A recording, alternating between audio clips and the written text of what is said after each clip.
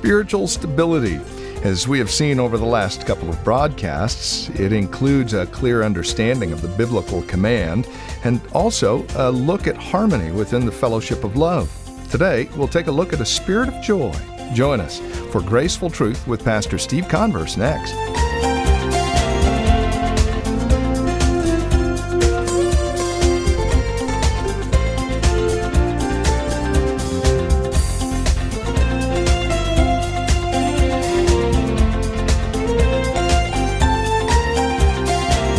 Philippians chapter 4, verses 2 through 4 is where we're at today. Welcome to this edition of Graceful Truth with Pastor Steve Converse, the ministry of Grace Bible Church here in Redwood City. Today we're looking at verse 4 of Philippians chapter 4, and we'll see what it means to maintain a spirit of joy. And we'll also focus in on what joy really means from a biblical perspective, as opposed to what the world thinks joy is all about. Here's Pastor Steve Converse with today's broadcast of Graceful Truth. Spiritual stability is related to the attitudes that you have. It's not related to your circumstances. It's related to how you think. That's a key thing. In other words, I can't this morning say, oh, you know what, here, just do this A, B, C, and you'll have spiritual stability in your life. It doesn't work that way. It's related to your attitudes. It's related to your how you think. It's not related to your circumstances. So you can be going through major problems at work and still have spiritual stability. And even more importantly, I think it's directly related, not how you think about yourself. We're so much into ourselves, we think, oh yeah, how do I think about myself? He's not talking about that.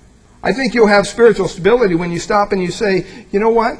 It's not about me, it's about God. What's my attitude toward God? What do I think about God?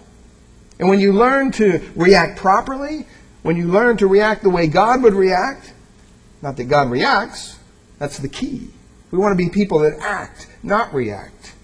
And so it's just an important thing. And he even goes down, look at verse 8. If you wonder where I'm getting this, in verse 8 he says, finally, brethren, whatever things are true, and he goes through this whole thing, this whole list of things.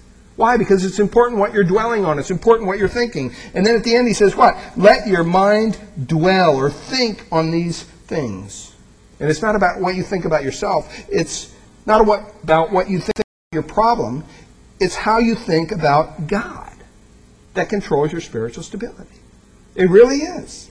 Everything revolves itself around your theology, around what you think your God is like. And how you think about God will really control your spiritual life in every dimension. He uses that word in verse 2, urge. He says, I implore or I urge. It has the idea of calling alongside of. It's the same word that we get the word paraclete from, referring to the Holy Spirit in John's Gospel. It means to plead or to beg or to encourage or to help. And he says, I want to plead with these two women, Euodia and Syntyche, to please live in harmony in the Lord. Now, Paul is an incredible theologian. And, he's gone through incredible depth in this book up to this point. But basically, what he's saying here is very, very simple. He says, basically, you know what? There's these two women. Tell them to get their act together. That's kind of the idea. Get your act together. We know that they weren't disagreeing over something of theology, because Paul would jump right in there and say, okay, Euodia, you think this, Syntyche, you think this. Well, here's the right thing to think. Go this way. That's just the way Paul always does it. He always confronts any false teaching. We know that they weren't false teachers. They weren't teaching a false gospel or false doctrines, anything like that. And yet there were some very serious problems here with these two women. We know that they were probably plugged into the church there in some way. We know that they were involved. And so he basically says, you know what? You need to get your act together. That's kind of what he's telling them. And he says, I want you to have harmony in the Lord. And so it wasn't a doctrinal issue. These were two ladies that were committed to the church. They weren't really out there from the outside coming in and doing something that was wrong. We know that they weren't creating havoc in the church. They just were disagreeing on something. We're not really told what it is. And so he simply says to them, you know what? You should live in harmony. Let them live in harmony. Because if they don't, it's going to affect your whole church. It's going to affect the whole Philippian church. You notice he says to live in harmony what? In the Lord. And I think that part of that, be of the same mind in the Lord. That's what he's saying. If they just get right with the Lord, it will solve the problem. Do you ever realize that? Do you ever realize when you have a problem with somebody, maybe you have an issue with somebody, a gripe or a complaint or whatever, and you begin to kind of harbor some bitterness or an attitude in your own heart against that person, immediately what do? Oh, we got to talk to that person. We got to go, make everything right. No, the first thing you should do is go to the Lord. Because really, you know what? Your problem is with the Lord. It's just working itself out with this other person. For some reason, you have an issue with the Lord. Because when two people are right with the Lord, generally, they're right with each other. I know that's true in our marriage. When we're both right with the Lord, generally, we're right with each other. But when one of us isn't right with the Lord, it seems to be me more than my wife, on occasion, you know what? It's not cool between us. And God's got to do a work in my heart, or God's got to do a work in her heart. And then, we go to the Lord, and then all of a sudden there's harmony and there's peace there. See, if you're walking in the Spirit, I'm right with the Lord. And if you're walking in the Spirit and you're right with the Lord, you're going to get along just great. That's just the way it is. There's not going to be a problem. And then he goes even a step further here. And he's so concerned about this, he doesn't just urge them to get together. Remember, this is a letter that Paul wrote to this church. It's a letter. It would be like me standing up here and opening a piece of mail from one of our missionaries and saying, hey, Brother Nelson sends his love, and I start reading a letter to you. Only in the letter, Paul heard that there's some problems within the church. And you notice, Paul doesn't really, beat around the bush here. The elders probably got up in the church and they began to read Paul's letter. And you can just imagine Euodia and Syntyche sitting out there. Oh, isn't that sweet? Paul wrote us a letter. Because you know what? People that have issues with each other a lot of times aren't even aware of it. Because they've put up such a barrier. They've put up such a wall there. That they're just willing to live with the distance in their relationship. And, that's just that person I don't get along with. I don't click with that person, and that's just the way it's going to be. I'm sure these two women were involved in ministry. They were doing whatever in the church. They were helping Paul, he says, that they helped them. They labored with me in the gospel. These weren't people that just came to church and pointed their finger at other people and didn't do anything. These were people who were involved. And the elders were up there reading a letter from Paul. And these two ladies are sitting there, oh, isn't that sweet, isn't that sweet? And he comes to the last little section of the letter. And he says, I implore you, Euodia, and I implore Syntyche, to be of the same mind in the Lord. I mean, talk about a direct hit. And then he goes a step further and he says, I also urge you, true companion, true comrades, I ask you to help these people. So right there in the letter, as they're reading it, he's being read to the people, and he says, you know what? He asks, I believe it's an individual, I believe it's a man, to help these women get harmony. And I'll explain that to you in a second. It's part of the mutual ministry of the church. He doesn't ask the pastor, he doesn't ask even probably the elders here. Obviously, they dropped the ball because they allowed this to go on. He had to ask somebody else within the congregation to deal with it. And what I want to focus in on is that word there, true companion or true comrade. Sounds kind of like something you read about in an old war movie or something. Comrade, But the Greek word is very specific. It's translated yoke fellow, or someone who carries a common load. A yoke, two oxen pull that, and it's pulling the same load. It has that idea. It's someone that's your partner in something, an endeavor, an enterprise. So if you translate it, you could take that word, that Greek word there. It seems kind of odd because why wouldn't he use the individual's name? He uses Clement's name, he uses Euodia's name, he uses Syntyche's name. So that seems a little odd that he would just say, oh yeah, and you yoke fellow man, or whatever. He wouldn't say that. He wouldn't have forgotten the guy's name because he's under the inspiration of the Holy Spirit. So why wouldn't he put his name in here? Some people believe that he's talking about the whole church. The whole church, the yoke fellow of the whole church. But you know what? It's a singular. But it is a collective noun involving the whole church. And he says, I ask all of you to help these women. That's a possibility. One commentator brings out an interesting point, and I think this is kind of where I fall on this. If you don't translate this word at all in the Greek and just use it the way it's spelled out there, Syzygus, it could actually be a person. Paul could actually be referring to somebody named Syzygus here. And his name would mean yoke fellow. His name would mean fellow laborer. He may have been one of the elders. We don't know. We don't know who this guy is. We just know that Paul apparently points to this individual and says, these women need some help, and you're the man to do it.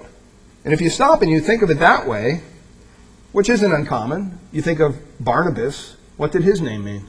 Encouragement, right? Onesimus.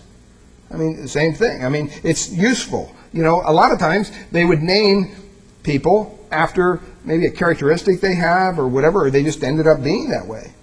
Well, a lot of people believe that this is an individual. It's not just a general term here. So he could be referring to somebody, an individual called Syzygus, and he says, look, I want you to help these women. Stand firm. How are you going to do that? Well, you got to help each other. You have to be a conflict resolver. You have to be a peacemaker. I remember when I was a youth pastor, young people used to come to me all the time, oh, you don't understand my parents, and they'd start whining about the relationship with their mom and dad. And I'd always tell them the same thing. I said, you know what, just go home and be a peacemaker in your home. Well, what do you mean by that? Just do what you're told to do. And I guarantee your parents' attitude will change toward you. Well, what do you mean? Okay, this isn't rocket science. When mom says, do the dishes, just do the dishes. I mean, what, did it take you 5-10 minutes? If you had a big family, maybe 20? When mom says, take out the garbage, just get up and take out the garbage. When dad says, go mow the lawn, go mow the lawn. Just be obedient. Just do what you're told to do when you're told to do it. But, you know, that comes hard. Yeah, I will, you know, just to finish this show here. That's not being a peacemaker. Well, it's the same thing within the church. It's the same thing when it comes to relationships in general, whether it be marriage or otherwise, maybe at work. Just seek to be a peacemaker. Just do what you're told to do, and do it as unto the Lord, not so you get a pat on the back. Do it unto the Lord, and you watch how the dynamics change. Now, this church was obviously going through a struggle. And these two women, it was just kind of fleshing itself out in their relationship. And he says, I want you to be of the same mind. I want you to be of the same, kind of focused on the same things. And when it boils down, what should we be focused on? We should be focused on Christ. The Bible's full of commands to, you know what, you don't look out for your own interests, right? You look out for the interests of those around you. Well, that changes the whole dynamic in a situation. If you're not after your pound of flesh, all of a sudden you're willing to give up a pound of flesh to make somebody else happy. Well, that changes the whole thing. And so he's sharing with them that, you know, they need some help to deal with this. But that's the first principle that's here. And he even goes on and he says, you know what, they've labored with me. He doesn't criticize them. So it probably wasn't even that big of a deal. But it had potential to become a big deal. So he says, you know what? Help these women who labored with me in the gospel, with Clement also, and the rest of my fellow workers, whose names are in the book of life. Kind of reminds them. You know, these two individuals are believers. They are Christians. They do mean something to God. I mean, he did die for them too. Sometimes within the church we put up these walls within our relationships as if, you know, we're the only one that God died for and nobody else is important. But that's not true. In other words, he's saying, you know what? They're on the team. They're believers. They're faithful servants. They're workers. So he's saying, do whatever you have to do, but deal with it. Notice there the reference to the book of life. I mean, that's where God wrote down in eternity past the names of all his elect. It's like God is just opening up the book and is revealing that their name is in there. Because those names were written in the book of life in eternity past. Isn't that incredible? Think that God, before the foundation of the world, set his love on us in such a divine way that one day he was going to take the blinders off our eyes and we would realize, wow, you know what? I need Christ. I need to come to Christ. But in his mind, we're already there. That's just incredible to me. And so he says, make sure you stand firm with these folks. There's got to be love amongst them. There's got to be harmony. And you need to work this out. So I can tell you, when a church becomes unstable and fractured, and it's just ugly. It just gets ugly really quick. There's a lack of forgiveness. There's a bitterness that grows up. There's negative spirits that just, you know, take over the place. And so we always want to make sure that we're willing to go forth in love and harmony and peace with other people. That's one of the first principles. And the only way you can do that is in the Lord. Be of the same mind in the Lord. You can't do this on your own. I know I can't. I mean, frankly, there's some people that I'm drawn to. There's some people I could talk to all day. And I'm just being honest. There's other people, man, I want to run the other way when they start coming. That's the way we all are. Let's just be honest. We're all that way. We're attracted to certain personalities or whatever. But you know what? In the Lord, God gives you the love for that. And God can give you the same mind, that harmony for that person. That's what it's all about. Now on to the second point. He says in verse 4, he says, rejoice always in the Lord. Rejoice in the Lord always. Again, I say rejoice. So the first principle there is, you know what, you need to cultivate kind of an atmosphere, a harmony, a peace through love. That's how you have to do it. You can't do it any other way, through Christ, through the Spirit. And then secondly, he says, if you want to have some stability in your life, you have to maintain a spirit of joy. You have to maintain a spirit of joy. And you know what? This is probably one of the strongest stabilizing factors in a Christian's life. If they can get this, if they can come to understand this. Because you know what? As believers and as just individuals, as people, we tend to be victimized by our circumstances. That's just who we are. We have our highs, we have our lows, we have our highs, we have our lows. We fluctuate all over the map. And it's all dependent on how the stuff in our life is going. The checkbook balances this month. Hey, great. Doesn't? Oh, man, just having a horrible time. Got that promotion at work. Everything's great. Lost my job. You know, if there's calm in your life, if things are just kind of going along, if everything's going the way that we would like it to go, then it's kind of a peaceful time. Then we make the decision, well, now I can do this, rejoice in the Lord. I mean, that makes sense. But if all that stuff in our life begins to disintegrate and kind of just fall apart, then what do? We lose it. See, that's not what he's saying here. That has nothing to do with what he's talking about. You know when he says there in verse 4, rejoice in the Lord always? Do you understand that's a command? That's a command. That's not an option. He's not saying, by the way, when you feel happy, you might want to rejoice in the Lord. That's not what he's saying. And somebody would say, well, how in the world can you command somebody to rejoice? How can you go up to somebody and say, rejoice? What does that look like? What do they do? Well, look at what he says. What's he say? Does he just say rejoice? No. He says rejoice in the Lord. He says rejoice in the Lord. I don't know about you, but I can't rejoice in my circumstances 24/7, or most of the time even. Seems like chaos a lot of the time. I can't rejoice in the way things are going in this world. You look around, it's like, man, you get depressed. I can't even rejoice in spiritual accomplishments. Because I don't have any spiritual accomplishments if it wasn't for the grace of God. I mean, when I look at my life, all I see is failures. I don't rejoice in that. So if I'm going to rejoice in something, it's not going to be me, that's for sure. You say, well, don't you want to look at other people and rejoice in them? No. Not that they're not nice people. But you know what? I've been burned many times. I've been let down. I've been, disappointed with a lot of people. As probably they have been with me. So I don't want to tie my joy to an individual, to a person. How about in success? When everything's going fine and you're successful in your job or your ministry or whatever. I don't want to tie my joy to that. Because that could all end tomorrow. That could be gone tomorrow. So what Paul says is, you know what? Beloved, you need to rejoice in the Lord. Because you know what? He doesn't come and go. There's stability there. He stays. He never wavers, the Bible says. He never changes. You see, if we believe in the Lord and we rejoice in the Lord, then you know what? Our faith is going to be strong. Because we know who He is. It doesn't matter what our circumstances are. It's irrelevant. That's really tied to what I said at the very beginning this morning. I said spiritual stability is directly tied to how you think about God. You want to be spiritually stable in your Christian walk? Then stop and start thinking correctly about the God that you love and serve and who died for you. Show me a person who isn't stable, and I'll show you a person who has a skewed view of God, a skewed understanding of God.